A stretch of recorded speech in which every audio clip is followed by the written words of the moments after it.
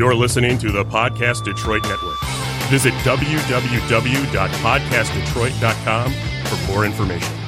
You've now tuned in to the Drawing Board Podcast, a powerful, thought-provoking discussion where we talk about family, relationships, ministry, community, and career. Let's see what exciting guests we have on our show today. Welcome, Drawing Board Nation. This is your host, your founder, and the author of the entire Drawing Board brand, the book, the podcast, the experience, the nation. I'd like to welcome you tonight. Tonight is a dynamic show with a dynamic guest, particularly in the midst of the that we're facing. I believe he has a point of view that's going to bring liberation, that's going to bring deliverance, and it's going to bring healing for what we're currently facing. He is my brother and my friend. I'll tell you, listen, you may have seen him on TCT. You might have seen him on Channel 7, Channel 4, the CW50. You may have seen him on 1490, Praise 1027, the Word Network. Listen, this gentleman is traveling all across the world, making a difference. But he's better known as a strategist, facilitator, and social innovator. And here's what he has: 15 years of nonprofit experience, leveraging business and philanthropic resources to affect change and impact the lives of youth and families. He refers to himself as a hybrid entrepreneur. He operates a small graphic design and consulting firm, helping authors, churches, and businesses with publishing, branding, and needs. On the weekends, he serves as a youth leader at Greater Mitchell Temple Church of God in Christ, providing programming and spiritual enrichment opportunities to youth and young adults. Now, you may have seen him at a workshop he was facilitating, at a conference that he was facilitating. It is time to flip the switch. If you don't know about it, you need to learn about it. He's a speaker on topics ranging from business startup, personal development, to innovation thinking. I'd like to welcome to the show my brother and my friend, Elder Antoine D. Jackson. Welcome to the show, my brother. Thank you, man. Thanks for having me. That intro was something, man. I appreciate that. Thank you. Oh, listen, man. Hey, you know, the truth always sounds good, particularly when people are out here what I call doing the work, right? So say when they tell the truth about you, just make sure it's good, right? Absolutely. Absolutely. If I run off, yeah, so you're known as, Mr. 100 Watt. I'd like to call you Mr. Don't Stop Praying. There are so many other titles. You're a newlywed, about a year in now. You are of an amazing daughter who's also out here shifting the climate and culture for young people, telling them they don't have to wait on their dreams, but with the proper support, they can accomplish whatever they see in their spirit. So you herald, what it means to be a great father in the city of Detroit, particularly when we're looking at fatherless homes across over 90% of the homes in Metro Detroit. My brother, I just like to stop, when I see especially a black man doing great things, I want to toot his horn and let people know, hey, listen, there are black men doing awesome things. So again, man, welcome to the stage. I would say welcome to the show. This is a platform where you are familiar to the Drawing Board Podcast. Yes, sir. Absolutely. I appreciate you, man. Thank you so much. Shout out to you, man, for leading the way, doing the work in the community, upstanding husband, father. You continue to do the work. Thanks again for having me here on the Drawing Board. Drawing Board Nation, shout out to you for what you're doing. Returning to the drawing board. I really appreciate the opportunity to be here. Awesome. I'd like to transparently share a private moment that we had in the studio. I was still getting the kinks out and prophesying, spoke out, man, about how God would use the platform, how he would, be able to provide resources to the mission and the goal of the podcast. And as you can see, watching the progress, that word has come to pass. The Bible denotes, it says, when the words that a man speak comes to pass, you out to revere, you out to, give honor to and esteem. So I just wanted to take the time. Sometimes, you get those private prophecies. And when you see God bringing it to pass, people like to act like there wasn't some type of collaborative work in the spirit. because when the vessel that speaks the word, sees the manifestation, the vessel that receives the word has an obligation to turn and to praise and thank God for your obedience. Oh man, all glory to God. All glory to God. Listen, I've been following along, and I see the growth and the maturity of the Drawing Board Nation and just what you're doing, man. And I applaud you. I salute you. I encourage everybody, if you're not supporting, if you're tuned in for the first time, support this brother. This is a good brother right here. And I really appreciate everything that you're doing, man. To God be the glory. To God be the glory for the things that he's done. Yeah. So today, man, we are here. You have several books that are out there, my brother. But we are here tonight, particularly to talk about this book that I order for. If you haven't pre-ordered the book, you need to get the book. And listen, it's entitled Distorted Reality, Living in the Shadows of Parental Mental Illness. My brother, this is a loaded topic. This is a topic particularly addressed, and it's known as a worldwide, an estimated 1 in 5 children birthed to 17 years old has a parent with mental illness. Break that down for me, brother. What provides the motivation for you to write such a book? What provides you a certain lens to be able to speak to this particular topic? Sure thing. Yeah, man. So the impetus for this book has really been my own life. I am the son of a mom who has a mental illness. I have, since the age of 17 now, been her legal guardian, caretaker, making sure that she's okay and helping to lead her life. And so from a very personal place and point of view or lens, this has been my life. I have been the child who's lived in the shadows of parental mental illness. And I have seen firsthand and experienced firsthand those sets of emotions, the challenges that come with having a parent who has a mental illness. And I've also seen what it's like to have people around you not understand what you're going through. And so back in 2016, I was privileged to write an op-ed piece for CNN's Impact Your World, where I told my mom and I's story for the very first time on a very public platform, might I add. And so the response to the op-ed was it was overwhelming. I mean, the number of emails that I received through my website and the number of contacts that I received through social media talking about, thank you for sharing your story. This is my story too, or my nephew, my niece, my sister, my brother, my mom, this is their story. And so we were able to give a voice to people who unfortunately had gone voiceless for so many years. And so right after that, it was laid upon my heart that perhaps it was time to put this into a book. And to be totally transparent and honest, man, I started the process, became, I don't know what word to use, but every negative emotion you could think of, I experienced it. And so I kept shelving the idea. I didn't want to put out too much information. I didn't want anybody to get the wrong impression that I was trying to embarrass my mom or to embarrass my family for that matter. And so I kept shelving the idea, but I thank God that He continued to impress it in my spirit. And one by one, people would send emails, calls, and say, when are you going to tell the story? When are you going to help us? When are you going to finally let this out the bag, for example? And the poignant moment was a person asked me, when are you going to come out of the shadows? Wow. And so that's where you get the living in the shadows of parental mental illness. It has truly been a privilege to write this book. It's been a journey. Oh God, the levels of emotions that I've experienced have been just overwhelming. Well, we definitely appreciate you taking the courage to write such a book. And like I said, I just believe that there's going to be healing and deliverance that when you tell your testimony, of course, I'm banking on the word that there's an overcoming power when you choose to share your story, right?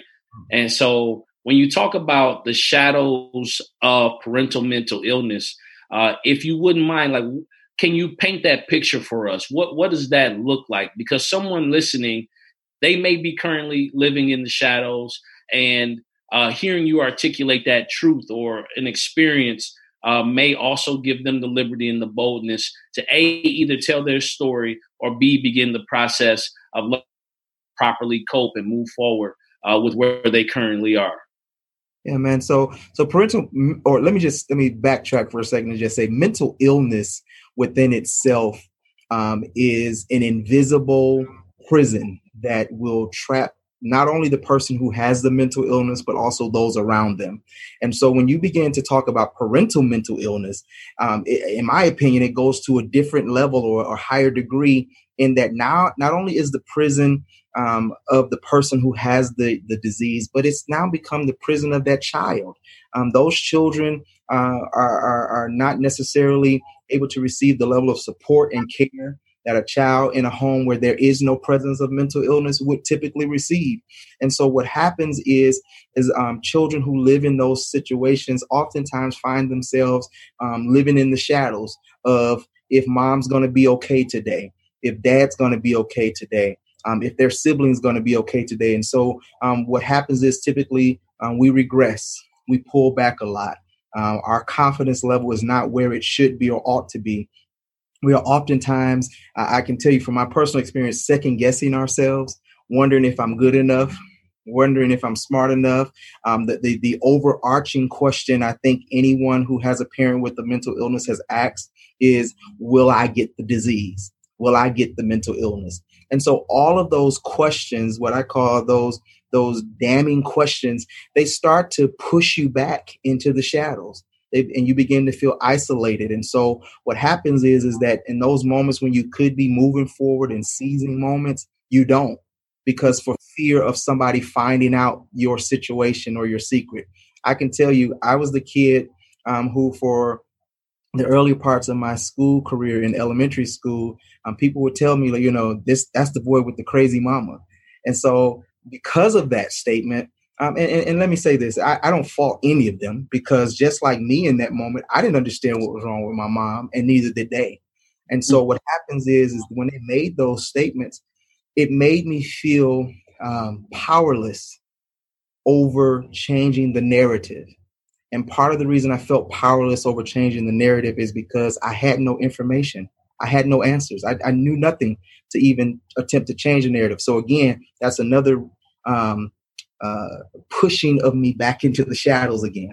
I'm pushed back further by each of these experiences. And so as we talk about parental mental illness, we're talking about kids worldwide, birth to 17 years old. 1 in 5 of them have a parent with a mental illness.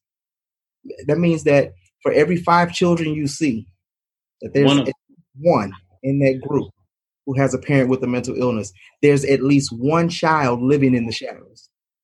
And so what we have to do as a community, as a people, is help them to come out of the shadows. And so my hope with the book is that, as you mentioned, that certainly people will become inspired. But I want us and can I speak specifically to the African American community? I want us to have real conversations about mental illness. I want us to understand that mental illness does exist and it does happen in our community. And it happens so much so that our children are impacted severely by it. So my hope is that we spur conversation with the book. I have a question. You shared a lot just there.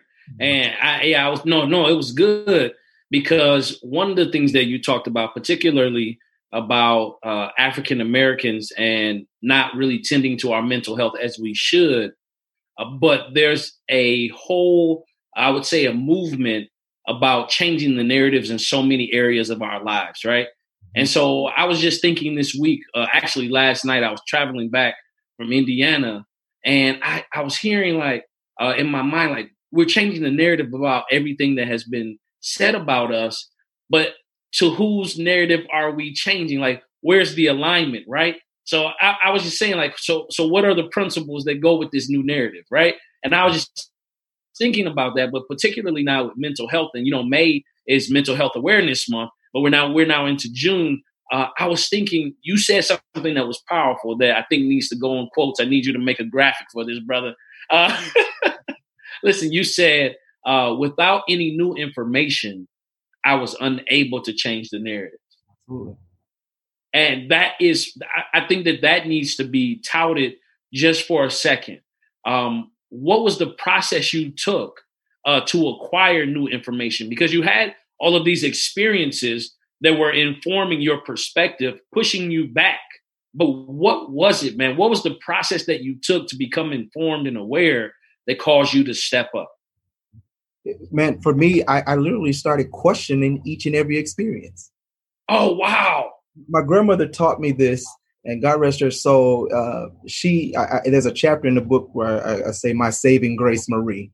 And I talk about how it was that she helped me to really make it through and survive being the child of a parent with mental illness. But she told me something as a child. She said, there's no law against a question. And so what I wanted. Hold on, wait a minute. Wait, hold on. There's no law against the question. There's no law that says I can't ask a question.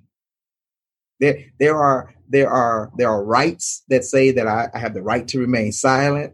There are rights that say that I can't do X, Y, and Z, but there is no law against the question. And so what I had to learn how to do is, from a very young age, is question each and every one of my experiences, because in questioning the experience, I was then able to take the power out of the experience to help me develop a narrative about what I had experienced. Because for many years, I was a victim of experience, but I had no narrative. I could not articulate what was going on. And so I started asking questions. When my mom, would be taken into a crisis center or a psychiatric facility, when she would have an episode that might result in violent behavior or breaking of things, I started asking questions and I started researching, man. I remember I had to do a term paper in order to graduate high school.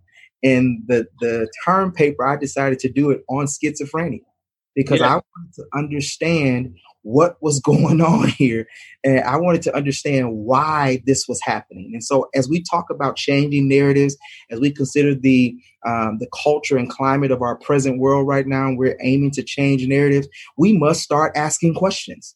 We cannot just go blindly into a situation and start saying that, hey, I'm going to change the narrative. Well, to your question, I think it's so eloquently stated, to what narrative are we changing it to? To whose narrative are we? Whose narrative? My God. We must take the time to ask questions so that we can properly formulate the narrative, so that when we have established a narrative, we can now articulate what it is that we need, what it is that we want, what it is we desire. But until we do that, I think we're going to be in this cyclical motion of, we went through it today and 2 weeks from now, we'll go back through it again. Absolutely. Now, I have a question based upon my own experiences working as a social worker and now an educator for a number of years. I have noticed that sometimes the experiences that we have, I have a piece that I have yet to write. Tanita's probably going to get on me because we were supposed to co-write this together. But it's called Fractured Innocence, a piece that I'm supposed to write. And so as children, we entered this world innocently, right? And I can hear the scripture coming in my head because I know somebody just said it. We are born in sin, shaping in iniquity, but there's an innocence to our learning, right? And I wonder along the path, particularly as it relates to mental illness, I know there's a chemical portion of that, but if the experiences that we have fractures our innocence and we begin to compartmentalize these different things, that kind of makes for lack of better words to use what you're saying, a distorted reality. And at different parts of our lives, we live from those compartmentalizations of our painful experiences. So I'm just curious, man, to what is the process and the pathway to bring healing and wholeness? I know that's a loaded question and there's no one answer, but I'm just saying, how do we begin to bring those fractured pieces back together again? Sure. Well, man, I'm a man of faith. And so, I will not preach. I promise I will not preach tonight. But I'll say this, that I had to be willing to grab all those fractured pieces of my life, the pieces that did not make sense, the pieces that were uncomfortable, the pieces that revealed my vulnerability, the pieces that made me feel less than, insecure, whatever other word you could think of in that category, and those pieces that I had settled in my mind as truth, but learned later that they were lies. I had to be willing to bring all those fractured pieces to this place of healing. And in the book, I talk about this in the chapter called Healing Our Wounds. I talk about the fact of the matter that I had to start going to therapy. I had to go to therapy. Listen, I was in the church speaking in tongues, shouting, filled with the Holy Ghost, but I needed to go to therapy so that I can deal with these fractured pieces of my life. And so as you talk about fractured innocence, yes, we are born in sin and shapen in iniquity. Shapen in iniquity. Shapen in iniquity. The shaping of us happens after we come out of the birth canal. And so we are shapen in a world of iniquity. And so when we are being shapen, unfortunately, they're shaping us around our already fractured situations. I was born into a family of an absent father. To this very moment, I don't know who he is. My mom, schizophrenic. My oldest living brother, had suffered a closed head injury at the age of 5. There's an 11-year difference between the two of us. So I was born into that situation. I was born fractured. I was born with broken areas in my life. I came out of the womb with broken areas. And so to believe that I can continue on in life without addressing these fractures and these broken areas honestly equates to nonsense. I had to pause. I had to stop and say, wait a minute, let me take these pieces and go somewhere and try to get some healing. Now, let me say this. In therapy, some of the fractures were, dare I say, hairline fractures. All right. I'm not a medical professional, but you stay with me. I'm with you, brother. Listen, I'm with you. Some of them were hairline fractures and others were complete breaks. The bone had become disintegrated, if I can say that. It had just become destroyed. And so I had to learn how to heal based on if it was a hairline or if it was a complete break. And so how do we get to that place of healing? Where do we get to it?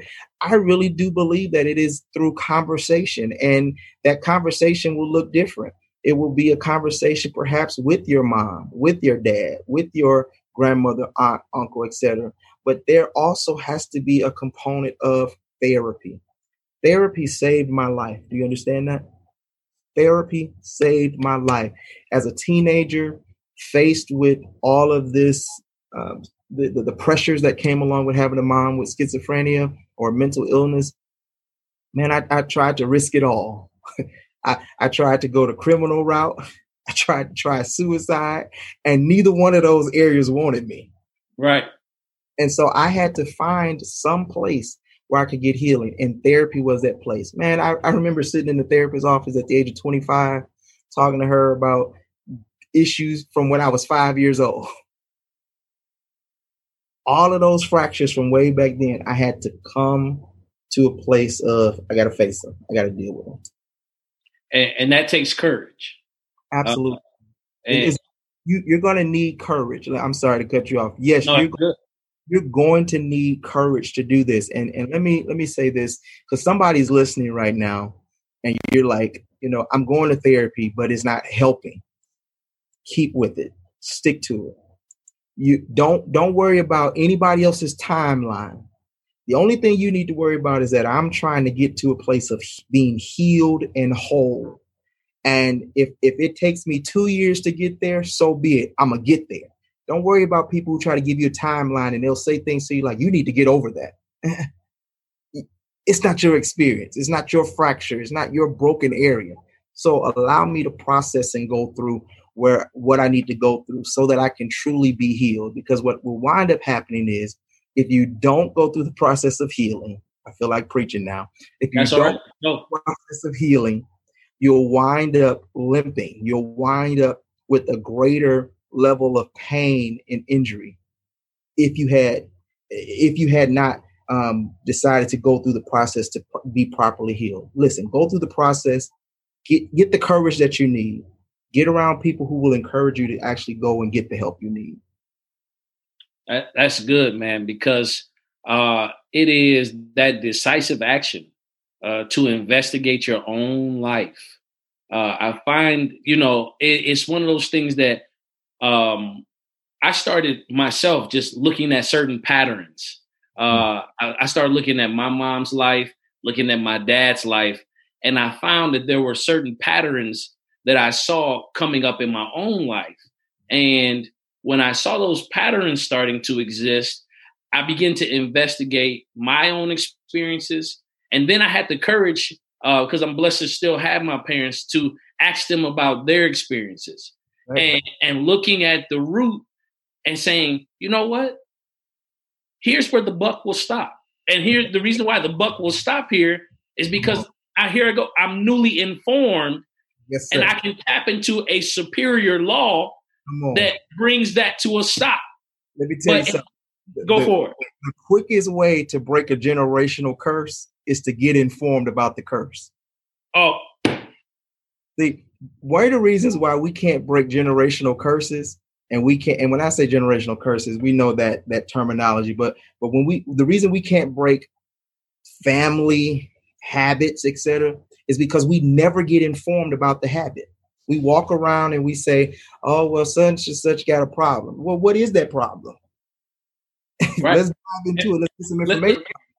Yes. Let's examine that thing. There's no law against a question.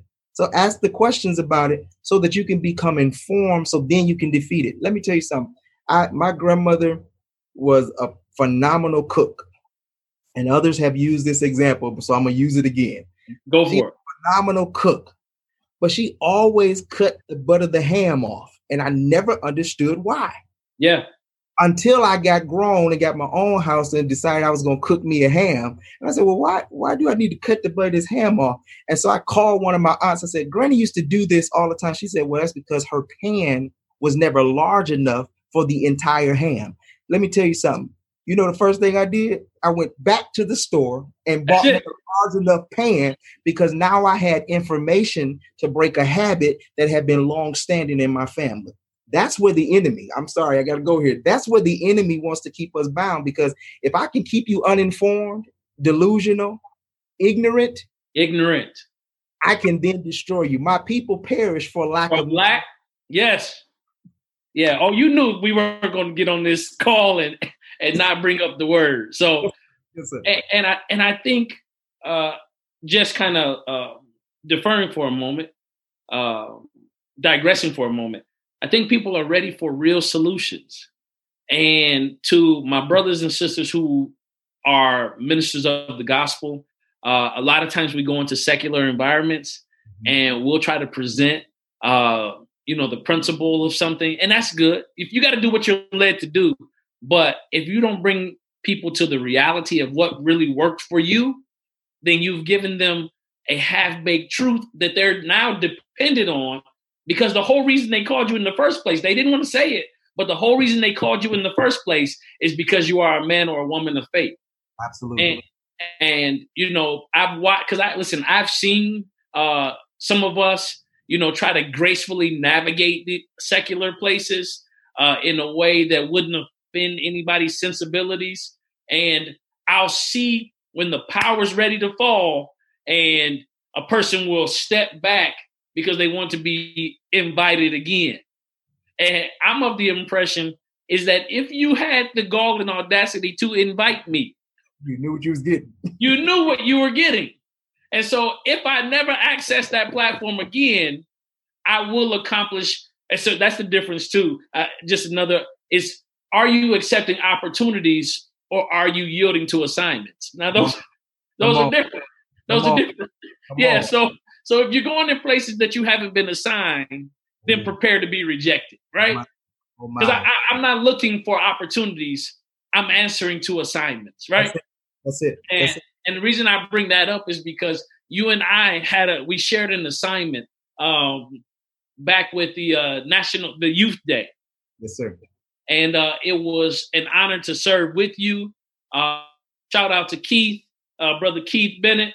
Absolutely. And the elders, and this is going to come full circle to what we're talking about, but to break down what's happening in our community, information, it's important, information from our elders as it relates to what has been must serve as a conduit to inform the practices moving forward, or we'll spin our wheels. This is important for this time.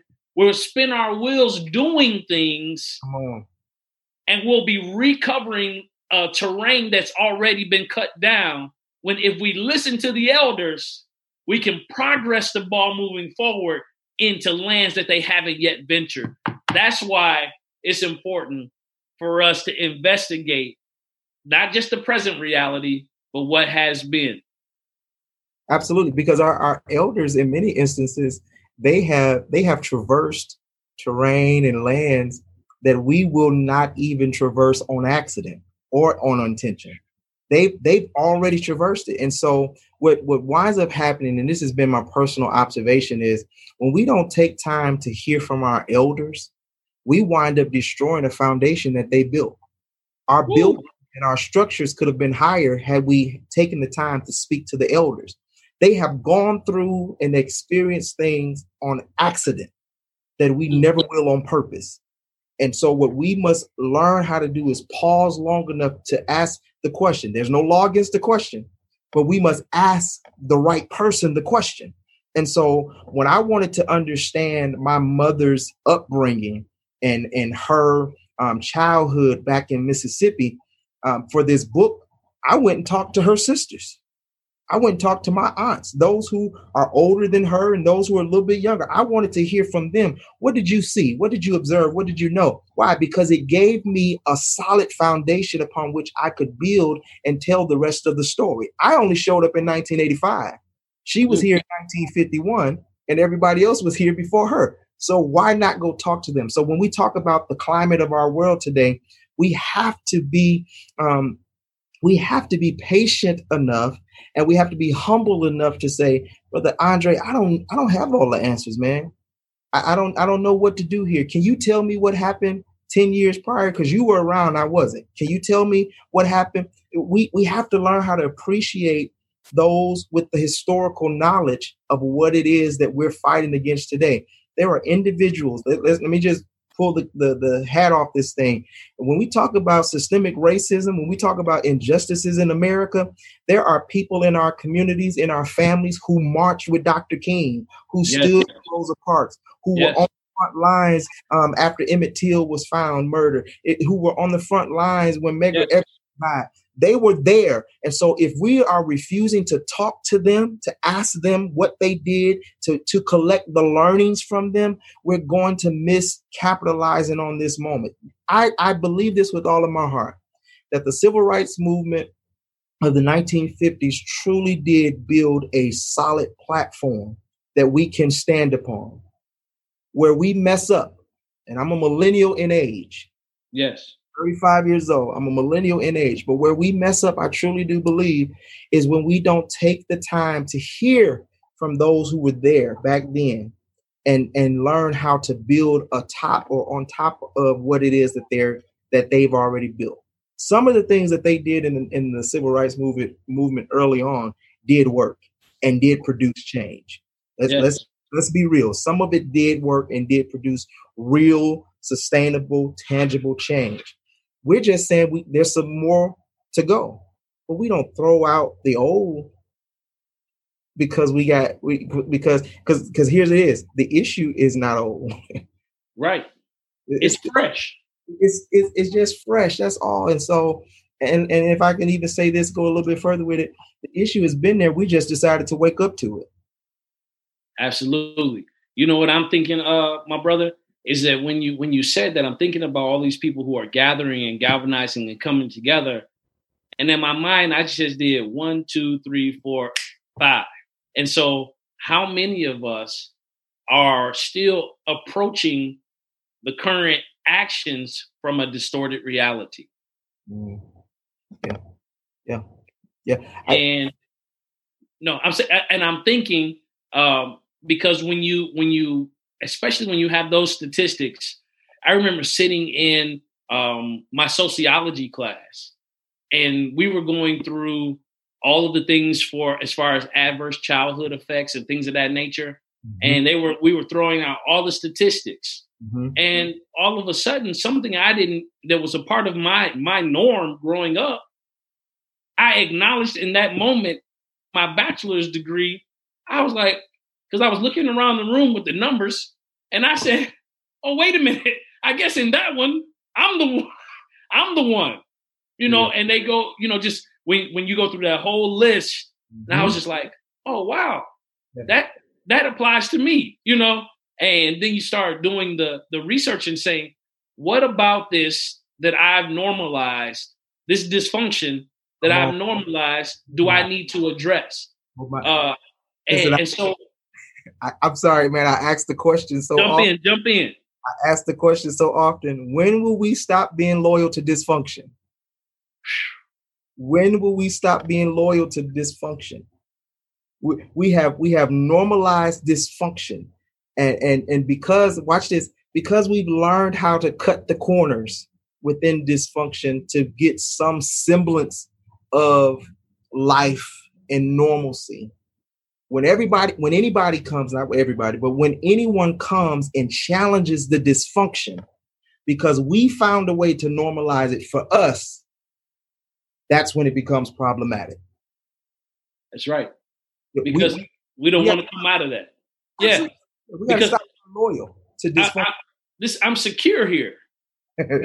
I'm secure. You're threatening my security. You're threatening what I have built my life on. You're challenging me to say what was not right about that.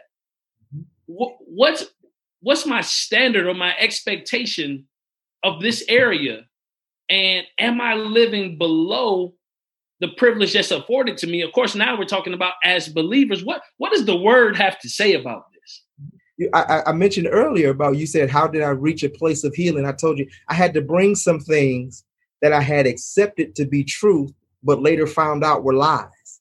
Yes. If I'm going to walk in the fullness of life that God has provided, when Jesus said, I come that you might have life and that more abundantly.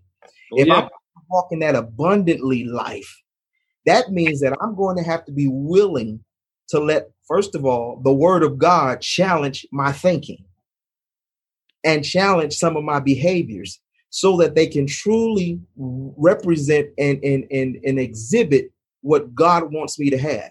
And there are some things in my life, I can't talk about nobody else, but in my life that I had accepted as truth that I had to cry over when I learned that they were really lies.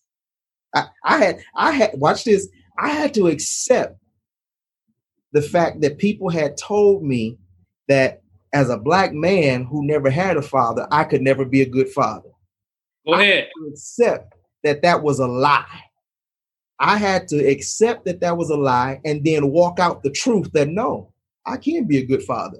And I am a good father. Yes, sir. But so long as I try to hold on to what I think and what I have treasured for so long. I preached a sermon one time, and in there, one of the points the Lord gave me was, we're treasuring trash. I was talking the story about as a kid, how we were play in the yard and dig in the yard. And I get a shoebox, one of my grandmother's old shoebox, and I'd be digging in the yard. And as I'm digging, I'm finding pieces of glass. I'm finding pieces of old charcoal. I'm finding smooth rocks. I find a couple coins or whatever. And so I come back with this big box, but my older cousins would get my box and they'd be like, let me see the box. And they go through my box and they start throwing stuff out. And they said, well, the only thing of value that you have in here is a couple smooth stones, some coins, and maybe an old toy Matchbox card that was found planted in the yard. They were helping me understand that everything else in my box that I called a treasure was really trash. And so sometimes we have to be willing to let somebody else, God help today, go through our box and help us see, no, that's trash. That's treasure. Keep that, throw that away. We got to be willing to let somebody do that. Hey, we have to. And so the question, I guess, that's looming is, how will you respond to the challenge? Oh, yeah. Because one of the principles I live by, my brother, is that truth demands a response. Absolutely. Whenever, and of course, for us, when truth comes in, the personage of Christ shows up. I'm not talking about like facts that appear true. I'm talking about the truth of the matter. When the truth shows up, truth demands a response, acceptance or rejection. There's no in between. You're either going to accept or reject. And once you embrace truth, grace shows up that enables you to go through the process. And then on the end, there's a promise. So there's truth, there's grace, and then there's the promise at the end. Because we're not even prepared to receive what he's promised in our distorted reality or condition. The mind's not even prepared. So our spirit is 100% renewed and refreshed.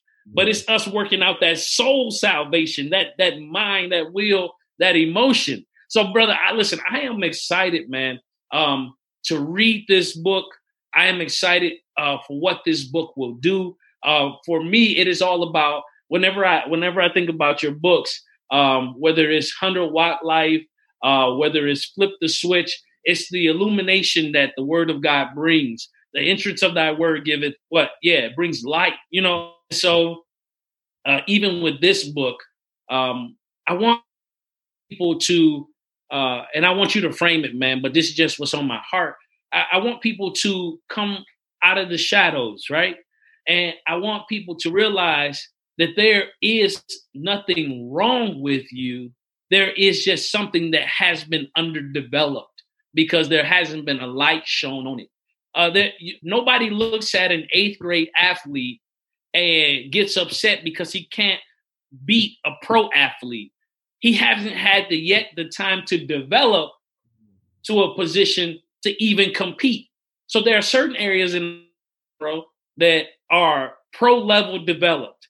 And when we're out in the public, most of the times what people are looking at are the areas where we've got pro experience, right?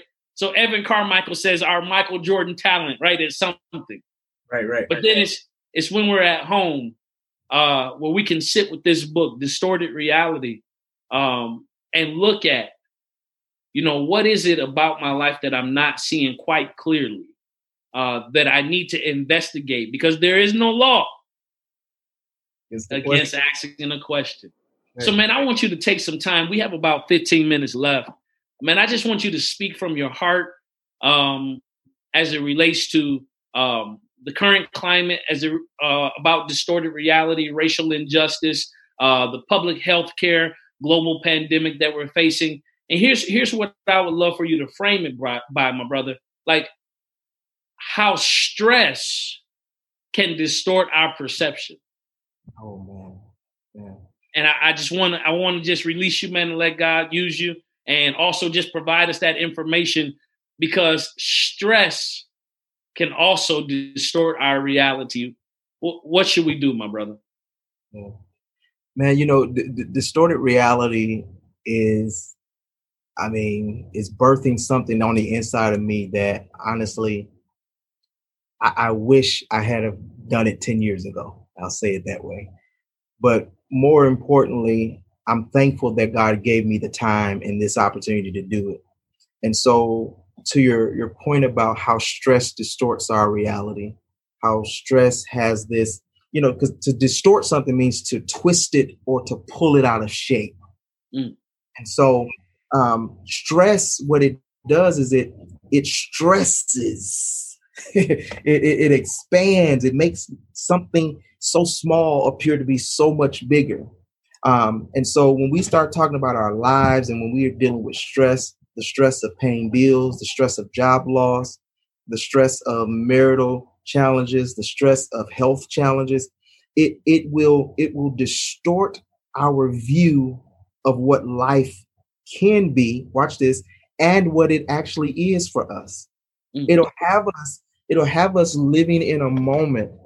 And let me deal with it from this angle. Schizophrenia is such a disease that my mother and I can go into the same store, interact with the same people, do the same transaction, walk out of the door, and she can say to me, those people were talking about me. Those people didn't like me. Those people were trying to kill me. But I'm like, but we just experienced the same thing. The disease of schizophrenia causes what we call interruptions in the thinking process, and it causes hallucinations to happen. And so when we start looking at our lives, many times, and I love what you said, we are okay, but it is the stress of our lives that have caused us to distort everything around. And so we see our marriages as something that cannot survive. We see our children as someone who cannot get better. We see our job situation as something that will never change. I love what a noted radio personality, Willie Moore Jr. says. He says, if you haven't won, it's not the end, something to that effect. But I appreciate that, because what it says is that so long as I'm still here, yes, something better can come. Something better is coming. And so what we have to learn how to grab a hold to in those moments when we feel stressed and we start observing that our reality has become distorted is we have to grab a hold to hope. I have to believe that no matter what it looks like right now, it will get better. It will get better. And I remember my grandmother telling me that as a child. I went to her one day crying. I was upset because nothing had happened. Nothing had happened in the house. But I was upset that my mom had schizophrenia. And she said, "You've got to see a better day." Whoa. Listen, I was upset. I was angry. And I didn't care to hear anything she had to say. But she said, "You have to see a better day." And now I'm sitting in a better day. A better day. That my mom has been for near a decade now on a pathway where she's had no hospitalizations due to schizophrenia. Amen. Outbursts and things that have become a norm in our life, they don't even happen. Praise Why? God. Why? Because the better day arrived. And so and as we talk about the climate of racism and justice, it's hard to see a better day when you see a man killed on video. Don't let me listen. I'm not distorted in that. It's difficult to see a better day when you see those type of things. But on the inside, we must continue to confess and continue to visualize a better day and allow that to help us and allow that to energize us to go and fight for that better day. Because let me tell you something, even though my grandmother told me that at 13 years old that I had to see a better day, at 17, I had to fight for a better day for my mom. That's good. How did I fight? When I went and applied to become her legal guardian, and the judge told me, "I can't do this. You're too young. You have your life in front of you." I had to fight for a better day for my mom when I decided that, no, I can't go away for school. I need to stay here and take care of her and make sure she's okay. I had to fight for a better day when I decided that, hey, my mom living with me is not going to cut it. I can't sufficiently care for her and still lead a life. And so I had to make the hard decision about moving her into a residential facility. And watch this. I moved her into one, didn't like what happened within 2 weeks, and moved her into another one, and then to another one. I had to fight for this better day. And so this is not some passive thing that you're going after, but it really is. You're going to have to put some effort into it. And so I say to those who are listening, those who are watching, that where you are in your life right now may feel and may truly be distorted. Mm-hmm. Let me tell you something. When it comes down to being a black man in America, it's distorted. Yes, sir. We've been twisted and pulled out of shape. When you talk about asphyxiation, when you talk about a man having his knee on someone's neck that causes him to die because he can't breathe, that is, you have removed his breathing canal, canal into a position that he cannot breathe. You have distorted it. You caused it to be turned and twisted to where he cannot actually breathe. That's all reality, y'all. And I'm not trying to distort that, and I'm not even trying to get away from it. It's reality. However, our response in this moment has to be strategic, it has to be thoughtful, and we have to be willing to fight for it. I wrote something down the other day, and you told me to go, so I just want to say that. No, it's good. Listen, we know that there are injustices in our country, and I'm loving the protest. I appreciate my people who have hit the streets and who are protesting. I'm not condoning the looting. I'm not going for that. And I know many have even attempted to apply the scripture to say that Jesus flipped the tables in the temple, so therefore we can do some looting. There's a couple things you got to pull from that text. First of all, Jesus flipped tables in his house. Listen what he said. He said, "You have made my den, and my house should be called the house of prayer." House of prayer. He had ownership of the place in which he tore up. Come on. Yeah. And his flipping of the table wasn't an act of looting. It was an act of, watch this, eviction. Yeah. He was evicting people out of a place he had ownership. So his protest was his statement, and his actions of flipping the table was an eviction out. We don't own these buildings that we're tearing up. So why are you doing that? So no, you can't protest. Protest. Open your mouth and state, this is wrong. We demand justice. And then after you've got done protesting, you need to prepare. What are you preparing, Antoine? You need to prepare your list of requests.